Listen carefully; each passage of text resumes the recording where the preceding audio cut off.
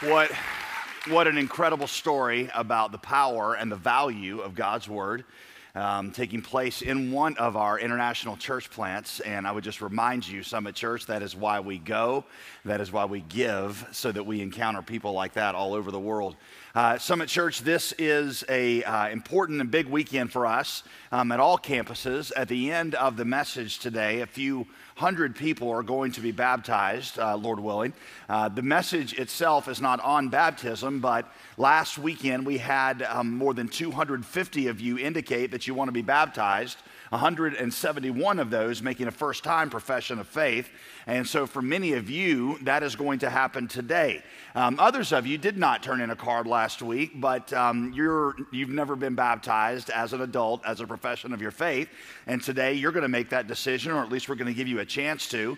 And we're ready for you. As always, we've got a change of clothes for you. You've got those barrel-shaped black shorts and modest black shirts that you can change into, and we got everything you'll need to get dry and go home. But you've never made that decision to be baptized, we're going to give you a chance to do that today. We are on week number 2 of a series called Start, in which we're looking at the 6 most essential things that you need to master in order to thrive in the Christian life. The first week was on the assurance of salvation. This second week is about approaching the Bible in the right way. Several years ago, I picked up a book in Barnes & Noble called The Year of Living Biblically. It's not a Christian book. In fact, the author is agnostic, who says, and I quote, "I am officially Jewish, but I'm Jewish in the same way that Olive Garden is an Italian restaurant." So if that tells you anything. For an entire year, this guy attempted to follow every rule of the Bible as literally as possible. First, what he did is he read the Bible cover to cover, writing down any directive that he saw. That included big things like the 10 Commandments. It also included lesser-known things like, the regulations on diet and dress and all those kinds of things. So he tries to keep them all literally for a year while living in Manhattan. As you can imagine, the outcome is pretty interesting. For example, the book of Leviticus says that men should leave the edges of their beards unshaven. So this guy stops shaving, and he ends up looking like walking around downtown Manhattan like somebody from Duck Dynasty or a member of ZZ Top. He stops wearing clothes made out of any mixed fibers. He refuses to shake hands with women who might be ceremonially unclean. Which, how do you determine that? And this is one of my favorites. He tries to fling tiny pebbles at people without them noticing in order to fulfill the command to stone adulterers. All right? He did all this for a year and kept a journal of it. This whole process almost drove his poor wife crazy. Now, there are, of course, massive problems with that kind of approach to the Bible, but I tell it to you because for me, it captures the intimidation that many people in our culture, and might I even say our church, the intimidation they feel when they approach the Bible. They don't even know how to begin to understand and apply it, they don't think. In a recent article, get this, in a recent article, 56% of Americans say that they believe the Bible is inspired and inerrant and the Word of God. 56%. Yet only 19% of Americans read it on any regular basis. In other words, yep, I believe this book has all that I need to guide me in life, and I believe it comes directly from God. No, I don't read it. Let me play a little bad cop, good cop pastor with you if I could. Bad cop pastor. Girls, many of you have read the Twilight series through 3 times. You have read the entire Hunger Games series. You have never read the Bible cover to cover. Can you seriously look me in the face and tell me that you actually believe it is the Word of God? Guys, some of you have 3 fantasy football teams going right now. You can tell me every stat of every player. You can just spout it off without any thought whatsoever. Yet you could not quote me 5 verses on marriage or parenting from the Bible, and you could not find the book of Isaiah in the Bible without a table of contents if your life depended on it. Can you actually look me in the face and say, yep, I believe the Bible is the Word of God? All right, that's bad cop, pastor. Here's good cop. Let me try to understand why many of you don't read it. For some of you, it's just not that interesting. You've given it a try, but you just get stuck in stuff, and you're like, I just don't find it that interesting. Or for some of you, you feel like you can't understand it. Some of you are just too busy. In a world where everything has to compete for every second, the Bible just doesn't make the cut. Others of you have good intentions, you just forget. Some of you assume that I will explain to you everything you actually need to know about the Bible. So if you'll just come in here once out of every 3 weeks, I'll tell you what you need to know. Many of you look at the Bible the way that you look at the little terms and conditions thing when you get new Apple software, and you just accept, I agree. Right, and that's what you do with the Bible. You're like, I accept, I agree. I'm not actually reading that, because if I read it, I might get stuck in some genealogy about Abimasham begetting Melchizedek, and I don't even know what that means. And so I'm not reading it, I'll just accept it. Now let somebody else tell me what's important out of there. Well, in this message, I want to show you what God says about the Bible. I want to show you why, try to persuade you why you need to read it for yourself daily, and then show you how you can go about getting the most out of it when you do. If you have a Bible, Deuteronomy chapter 30 is where I'd like for you to open. Deuteronomy 30, it's the 5th book in your Old Testament. You don't hear many sermons out of Deuteronomy, but Deuteronomy is Moses' farewell sermon to the children of Israel. For 29 chapters, he has been preaching one really long sermon. And when he comes to chapter 30, he comes to the climactic conclusion of that sermon. And like all good preachers, he makes 3 points. All right, here is the first one. It's in verse 15. Moses says, "See, I have set before you today life and death. If you obey the commandments of the Lord your God that I command you today by loving the Lord your God, by walking in his ways, then you shall live and multiply, and the Lord your God will bless you in the land. But if your heart turns away, and you will not hear, but are drawn away to worship other gods and serve them," verse 18, "I declare to you today that you shall surely perish." Number one, Moses says, read the Bible as if your life depended on it. Read your Bible as if your life depended on it, because it does. I could not imagine him putting a more clear choice out in front of us. Submission to the word brings blessing. Departure from the word, or even ignorance of the word, brings cursing. Jesus would say something very similar. He compared those who hear the word of God and do it to a man who builds a house on a rock-solid foundation. When the storms come, the storms go over that house, but the house is secure, and so the house stands. He compares the person who does not hear the word of God and do it to the one who builds their house on a sandy foundation. It looks the same, has the same specs, same features, but when the storm comes to this house, it crumbles and falls apart because it has no foundation that endures. What Jesus is saying, listen to this, is that there's a lot of people who have lives that fare just fine in fair weather. But then something happens. You go through a storm, and a storm will inevitably come at some point, and that storm is called disease. That storm is called loneliness. That storm is called job loss. And then all of a sudden, you got a life that begins to fall apart because you've never had the foundation to endure that kind of storm. The difference in a life that endures, Moses says, and Jesus agrees, and one that crumbles is how securely it is built upon the Word of God.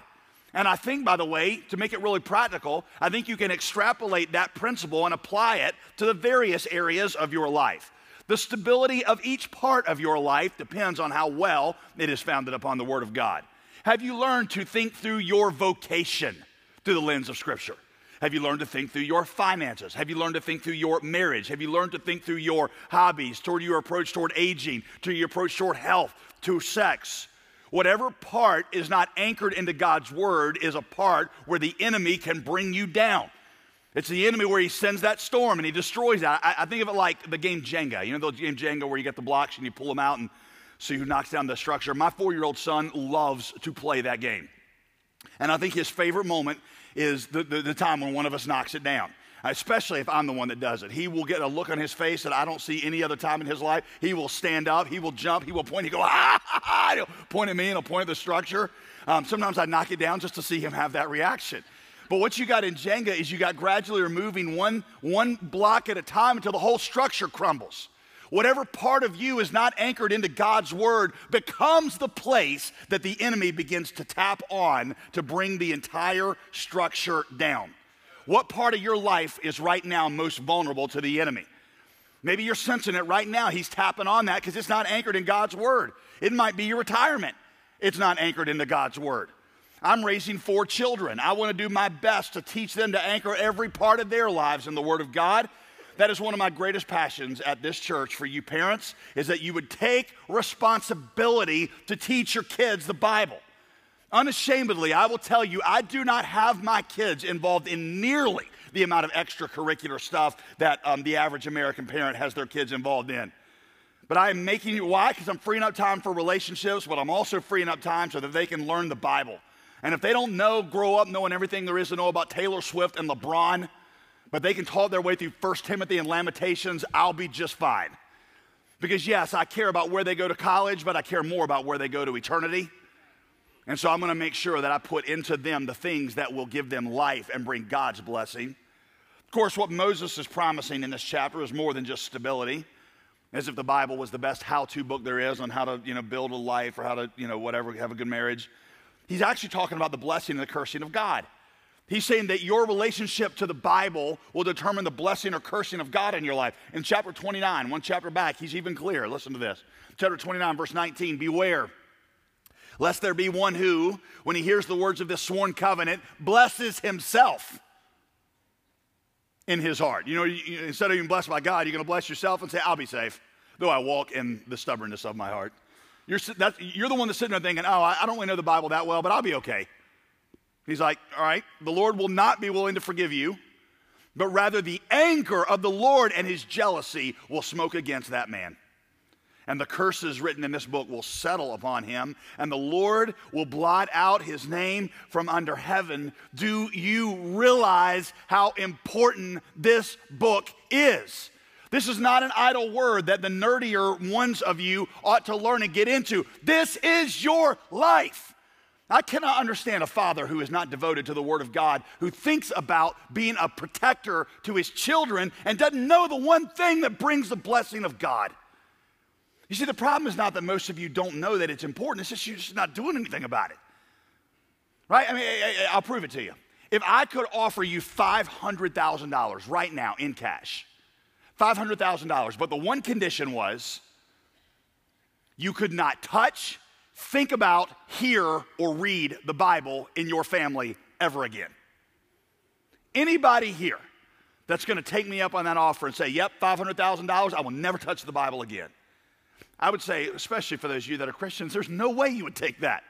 Okay, so you just identified the Bible as a $500,000 asset. Is there any other $500,000 asset in your life that you treat that carelessly? Oh, you got a house somewhere that's worth $500,000, you never pay any attention to it. You got $500,000 in the bank and you don't even check on it from time to time. Now see, the problem is not that you don't know it's valuable, the problem is you're not doing anything about that. By the way, even those of you that are not sure if it's the Word of God, you're not a Christian, but you're here. For most of you, if I offered you $500,000 to not touch the Bible, you wouldn't even take it. Because if there's a chance it might be the Word of God, you don't want to cut yourself off from it, not even for $500,000. You see, it makes sense, listen to this, it makes sense when somebody knows that it's not the Word of God and so doesn't pay any attention to it. It makes sense when somebody's not sure if it's the Word of God and so they spend their time devoted to figuring out whether that it is the Word of God or not. That makes sense to me. What doesn't make sense to me is the person who says, I'm not sure if it's the Word of God, and I don't really care about the question. You don't care about the question? If it's the Word of God, you got to figure that out. Because that is what God is saying to you. It doesn't make sense to me, the person definitely doesn't make sense who says, yes, I believe it's the Word of God, but I just don't take any time to learn it. The problem is not that you don't believe it's important, it's that you don't do anything about that. Here's the way I was thinking about it this week. Where a lot of us are kind of nervous because of the Ebola stuff going on and nervous about what if that comes to the United States. Imagine that the Department of Health developed a vaccine for Ebola, and the way that they were going to distribute it is they were going to mail it to everybody's house. So you get yours in the mail, but it's a liquid form and it's really nasty. And your kids hate it, so you just I'm going to put it on the shelf and you don't worry about it. Well, driving home from work one day, you hear the radio announce that Ebola has come to Raleigh-Durham and it is spreading like wildfire through the schools as fast as anything they've seen spread. All of a sudden, driving home from work, right, you're not thinking what you're thinking about is how quickly can I get home to get this into my kids to save their lives. This is what I think about when I think about the Bible, because that is how God describes the world. It is a world filled with the poison of death. It is, my kids have it already in them because they're born sinners, and I've got to get the Word of God in them because that is the only way that the blessing and the life of God will come upon them. Y'all, when Satan attacked Jesus, he quoted scripture. What are your kids going to come up with when Satan attacks them? But I didn't say if, when Satan attacks them. What are they going to come up with? Because he will, and he is. The only way you can confront a lie is to know the truth. And if your kids don't know the truth, they will buy into the lie. You say, well, of course, Jesus knew scripture. He wrote it. The New Testament, Gospel of Luke, goes to great pains to show you that Jesus was not born with scripture memorized. He had to learn it like everybody else. In other words, Jesus went to Awana too. And he finished every book, and he stuck around afterward for extra credit. Here's my point. It is not your understanding of how important God's word is that helps you or your kids. It's what you do with that understanding. It's whether you learn it. It's whether you obey it. Obedience to the word brings the blessing and cursing of God. And if you want the blessing and cursing of God on you, your marriage, your family, or anything that it involves, you will make sure that it is grounded in God's word. Moses says, number 2, read the Bible because God has not hidden what he wants us to know. God's not hidden what he wants us to know. Moses says in verse 11, this commandment that I command you today is not too hard for you, neither is it far off. You see, a lot of people feel like they can't possibly hope to understand the Bible. There's so many interpretations. I've heard that before. Sometimes the Bible says weird things. And I want to say this respectfully to the Word of God. But I want you to know that I understand where you're coming from in that. There are some verses that I read and I'm like, I have no idea what that's talking about. In fact, I've got, as I do my quiet time, read through the Bible, I have a little Evernote file where it's called Weird Verses. And I just will copy and paste weird verses into there just because I'm like, I have no idea what that means. I copied and pasted some of them into the sermon. I'll give you a few of my favorites. Nahum 3:5, I will lift up your skirt and show your nakedness to the nations. I'm like, how do you apply that? Jeremiah 13:1 and 2. This is one of my favorites. The Lord told me, go and buy a loincloth, put it on, but don't wash it. Where was that verse when I was in middle school? I would live by that verse in middle school. Ecclesiastes 7:28, I do know there is a good man in 1,000, but I've never found a good woman.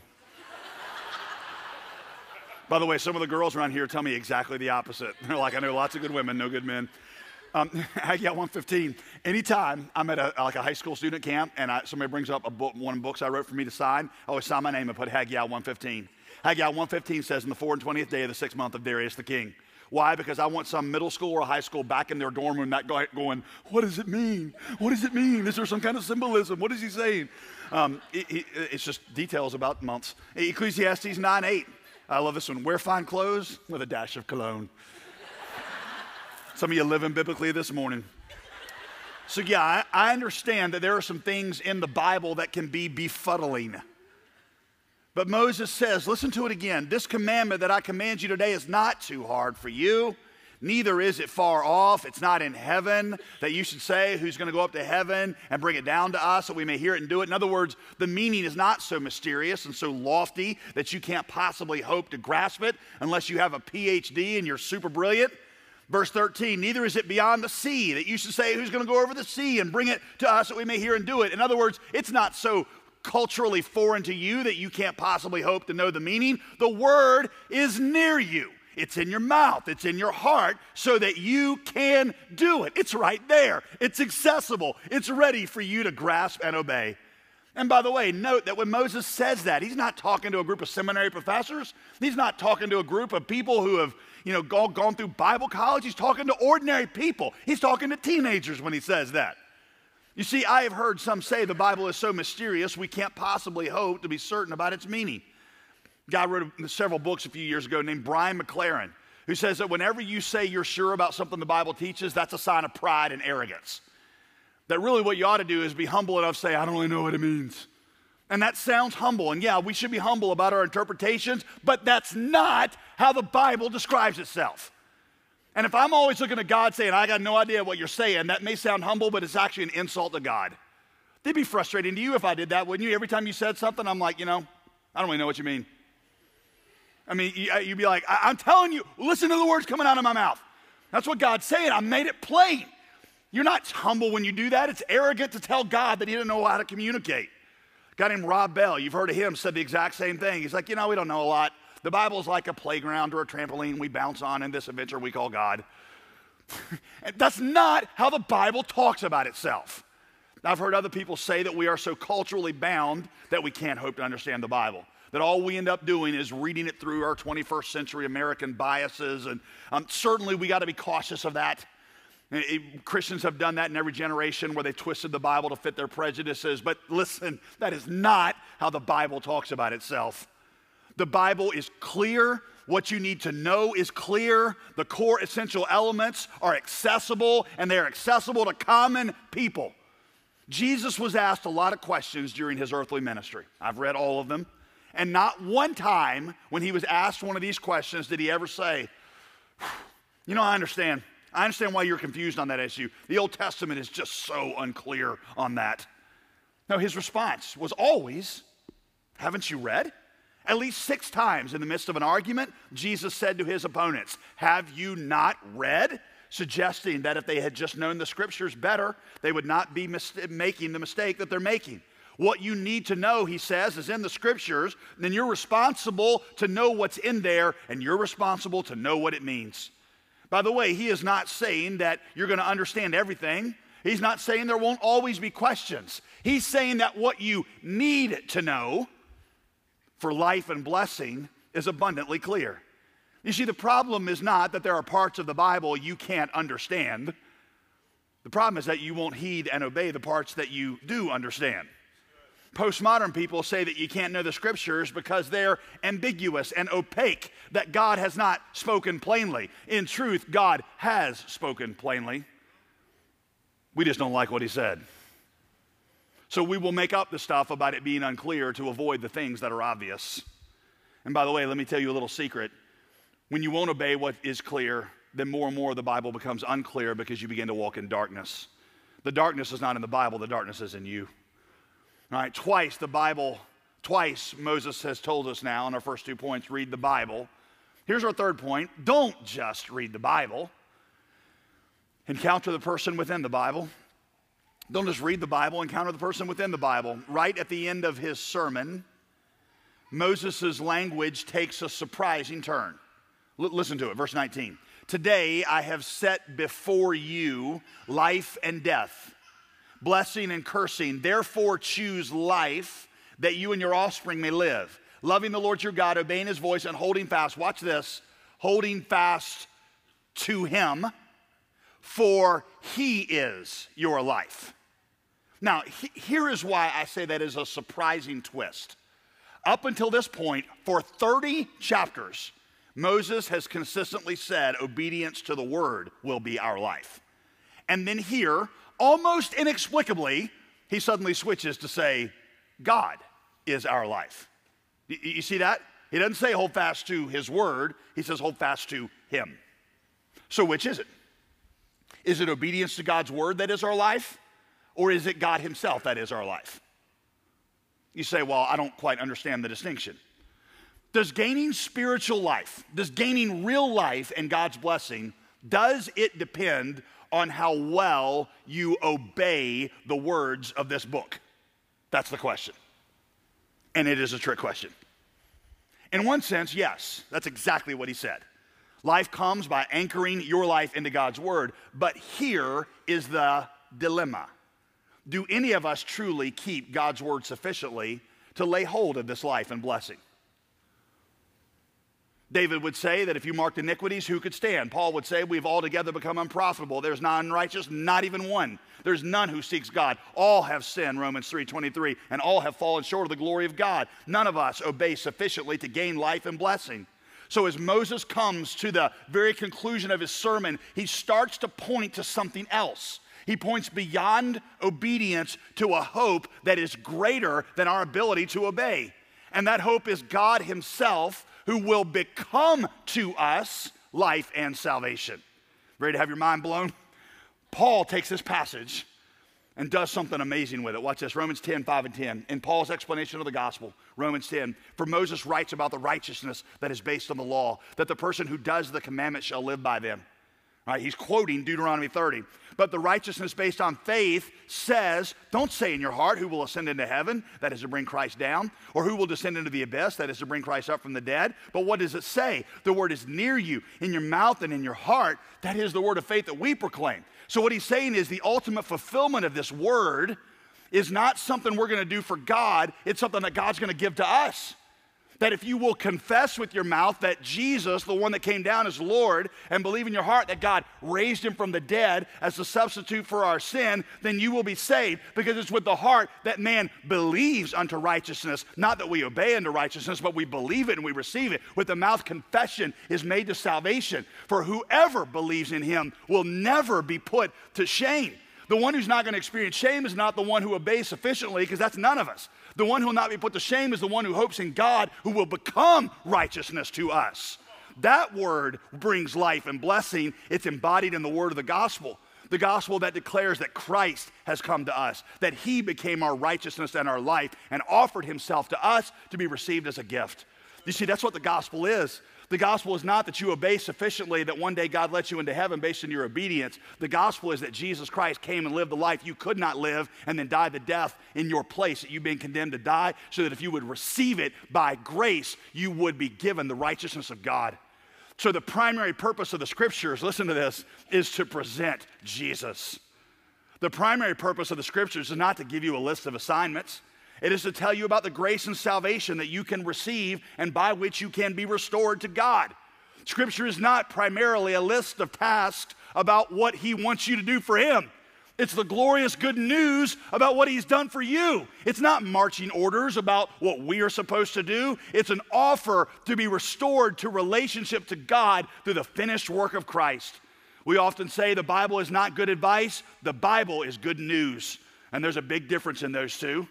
Most Christians, you see, most American Christians struggle to read the Bible because they see it like an assignment. Yet another thing that you got to do, put it on a checklist to earn God's favor. But when you do that, those things always become drudgery. They start to feel monotonous, like these religious rituals. I got to do this so that God will be happy with me.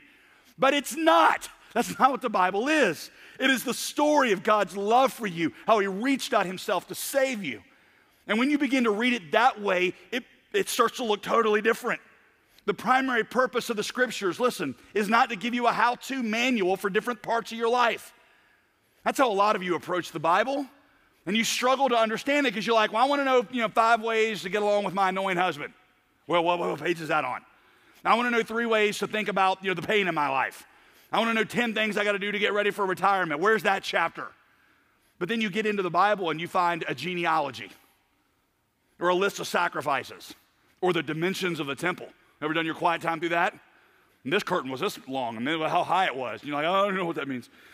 Page after page of the histories of people whose lives are of dubious moral character and who often have very little in common with you or your time. And so you throw up your hands in desperation and you say, what does this have to do with my life? Listen to this, Michael Reeves. But when you see that Christ is the subject of all the scriptures, that he is the Word, the Lord, the Son who reveals the Father, the promised hope, the true temple, the true sacrifice, the great high priest, the ultimate king, then you can read, not so much asking, what does this mean for me right now, but what do I learn here of Jesus? Knowing that the Bible is about him and not about me means that instead of reading the Bible, obsessing about me, I can gaze on him. And as through the pages you get caught up in the wonder of his story, you find your heart strangely pounding for him in a way you never would have if you treated the Bible as a book all about you. You see, the Bible will give you a lot of practical instructions on marriage. It'll give you a lot of practical instruction on child raising and how to think about your vocation. That's why we teach it up in here 52 weeks out of the year. But the main way to life and peace is not by figuring out the secrets to the abundant life. Because the abundant life, listen, is not something Jesus explains to you how to do. The abundant life is Jesus himself. That's what he said, John 17:3. I am the abundant life. This is the abundant life, to know me.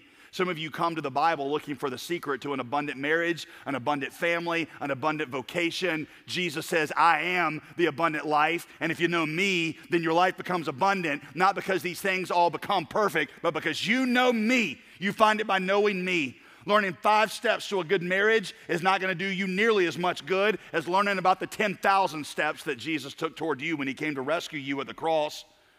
Because when you learn that and you believe that, that will break your pride and your selfishness, and it will make you a gracious person, which is the primary problem in your marriage anyway, is that you're a proud, selfish person. So it's not learning 5 things to do better in your marriage that's actually going to change it. It's when that pride and that selfishness has been broken, and that's not by learning 5 steps to how to be a better husband. It's learning about the 10 billion steps that Jesus took when he came to rescue you. Feeling the weight of God's love for you is what will fill that gaping chasm in your heart. It's what's going to take away your anger. Not because it gives you 3 ways to cope with your anger, but because it makes it so that what happens at your job or with your friends or with your health or in your marriage, it's just not that devastating to you because you have something greater than health and a good job and even a good marriage, and that is fellowship with the Almighty God who calls you son or daughter or friend, and that is the abundant life. So when you read the Bible, you got to read it the right way. Don't read it to gain favor with God, as if God's going to look on you more favorably because you read it this morning. Jesus has made you fully acceptable on the cross. There's nothing you can do to add to that. God's not going, oh, yeah, Jesus died for that person, shed his blood, rose from the dead, and they read their Bible this morning. I'm feeling good about that person. You can't add to that. You are complete in Christ, right? So don't read it to gain favor with God. Don't read it as a book of how-tos for your life. Read it primarily as a presentation of a glorious Savior to get to know. Page after page of declarations of the Father's love for you. The marvelous way he came to earth to take away your condemnation by living the life you were supposed to live, dying in your place, and restoring you to full fellowship with God.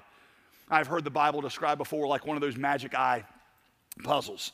You know, you've seen those where you stare at them for like 15, 20 minutes, and there's a bunch of people around. It's this big mass of dots, and everybody's claiming to see the man that's, you know, in the dots, and you end up lying about it, your ability to see it, even though you can't really see it. And then later you come back when nobody's there and stare at it for about 30 minutes, or maybe I'm telling my own story, but you stare at it for a long time. And all of a sudden that man comes out of those dots. You remember this? The man comes out of the dots, and then you can't look at that picture and not see the man. It's no longer a meaningless morass of dots. It is a man that is in that picture. That's what reading the Bible is like. It suddenly goes from being a collection of details and genealogies and stories to being the presentation of Christ. And when that happens, you'll never read it the same. C.S. Lewis said that when his life was radically transformed was when he said it was like I was reading the Bible, staring through a peephole, and suddenly having somebody stare back at me. Now, staring through a peephole was creepy enough as it is. Having somebody stare back at you is really, really creepy. Experiencing in the Bible the living, moving Son of God. That's why Lewis said, don't just read the Bible, you got to let the Bible read you. Which is why I will tell you, you got to read it every day. Because the Word of God, when you read it, the Spirit of God takes it and makes it personal to you. What promise do you need? What warning do you need? That's why you can't just depend on me to explain it to you. Why? Because I got to preach to 9,000 people every weekend. I cannot always tailor the Bible to your situation. So you come here and be like, well, I didn't get anything out of the pastor's sermon today. Well, maybe there's 8,999 other people that needed to hear something besides just you. So maybe you shouldn't be so narcissistic and self-centered and not depend on me to spoon feed you what God wants you to know. There are some times that I'm going to preach and it's going to be right for your situation. But the majority of what God says to you should come as the Spirit of God takes the Word of God as you got the Bible open in the morning or at night and He is speaking those words to you. See, it's not me. I can't do it. You got to do it. So don't be a sermon hog. Right, write that down. In fact, let me correct a wrong analogy that I heard over the years, one that I've used. Read the Bible like a love letter. That was the wrong analogy. I've heard that. I've used that. Here's the problem with that analogy. A letter comes from far away. The person sends it to you because they're not with you. That is not how the Bible talks about itself. This is not a far-off God who's sending us some instructions. Jesus said these words are spirit, they are life. As you read them, you commune with me. I will make them personal to you. This is no letter. This is me in my word speaking to you. So let me bring this to a conclusion. I leave you with 2 things in this. 2 things at least that are impressed upon my heart. One is a choice. One is a choice. You got a clear choice between life and death. Could I make this any plainer? If you ground your life, if you ground your family in the Word of God, you and your family will live. If you do not, then you will die. You got to make that choice, and then you got to act on that choice. You see, for many of you, it's not a lack of good intentions, it's a lack of good habits. When you came in, we gave you this. We give you this about every 3 months. We're making a slight adjustment this year. You ought to pull it out. This is our daily Bible reading plan. It's on Twitter at readthebiblerdu.com, or no, Twitter is at readthebiblerdu. At summitrdu.com, you can find out more about it. But we give you this once every 3 months to put in your Bible so that we're all kind of reading the same thing. This is part of, here's the change we're making, this is part of the one-year Bible reading plan. The one-year Bible reading plan is what I use every morning. It's got a little section from all the different parts of Scripture, and I read from some of the Old Testament, New Testament, Psalms, Proverbs. This is just the New Testament portion of that. If you want the whole thing, and for you more mature Christians, I would do that. You can get this at the Next Step stamp. This is the whole thing, and you can read the Bible through in a year. But if you're new to the Bible, I just encourage you to take this and start to read the New Testament portion. If there's somebody in your life that you're trying to get to start to read the Bible with you, give them this, and y'all read the passages, and then once a week you get together and discuss what you're learning. That's a great way to start to disciple somebody. So you need to make this a part of your life. You say, well, what does that look like? How do you, I do it in the mornings. I would say most of you ought to do it in the mornings. Maybe you're a night person, but I break mine up into 3 sections of 15. So it's a total of 45 minutes, 15 minutes in the Word, 15 minutes praying through a list of things that I pray about every day, and then 15 minutes where I'm either memorizing Scripture or I'm into a good Christian devotional kind of book. Maybe that's too long for you. If you've never done this, you could do 3 sets of 10. Shoot, you could do 3 sets of 5. Whatever it is, you got to start. You got to start somewhere. You got to daily get with God so that He speaks life into you. And by the way, dads, I cannot fathom being a dad and not being devoted to knowing the Bible just out of love for my children. I think of it like, on the airplane when they say that, if it goes through some kind of turbulence and the mask drops out, they always say, put it on yourself first. That's not selfish, because if I put it on myself, then I can help my kids with it. You got to know the Bible so that you can put the mask on them. And if you don't have the mask on you, you'll never be able to get it onto them. You got to devote yourself to the Scripture because that's the place that God has put you. I want you to choose life. And I want you to choose life and then act on it by beginning a daily time in God's Word. Our small group's going to go even deeper in this, but you've got enough to get started. The second thing that this leaves me with is a burden. It leaves me with a burden as I read Moses' phrase. See, the Word of God is near you. It's in your mouth and your heart. It's not across the sea. You know what I think about? I think about people like the video we saw at the beginning. For that guy and people like him, it is across the sea. That's literally where it is. It's not in his mouth and his heart because he's never heard it. And I think about the urgency that fills me with knowing that I have life itself. And there's no way Paul would say in Romans 10, after quoting that passage, he's going to say, how can they call on the one they've never heard about? How can they find life if they don't know the name that gives them life? How will they hear unless we go? That's why we go, because I have life. I got a friend right now who is developed this technology. It's really impressive. Someone's really going to assist doctors in the operating room in a certain kind of surgery. Technology's been proven to work, but a friend of his, an old partner, has figured out some way to get a legal claim on part of it just because he wants some of the money from it. And for 3 years, this product has not been able to get to market because it's been tied up in a court battle, a meaningless court battle. And my friend tells me, he says, what's frustrating to me is not just the loss of revenue for these 3 years, although that is frustrating. He said, what's really frustrating is for 3 years, people are suffering in these operations because they can't get to this technology because somebody has it tied up. It's there, it works, but we can't get it out there because of this court battle. I hear him say that, and I think there's nothing that's stopping me from giving out life. It's not tied up in court. God's Word is in my mouth and in my heart. It's just I got to go speak it.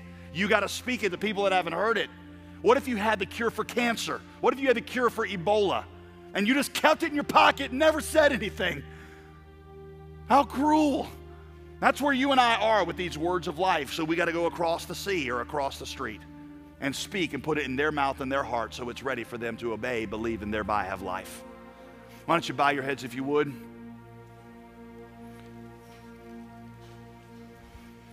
Bow your heads. Let me think you about what the Spirit of God might be saying to you right now about your relationship to the Word. Has He convicted you about starting a daily time with Him? Then right now say, God, I'm going to do that. Promise Him you'll do it for a month. I'm going to start and do it for a month. Maybe He's put somebody in your heart that you need to speak the Bible to, the Word of God to, and so right now pray for that person.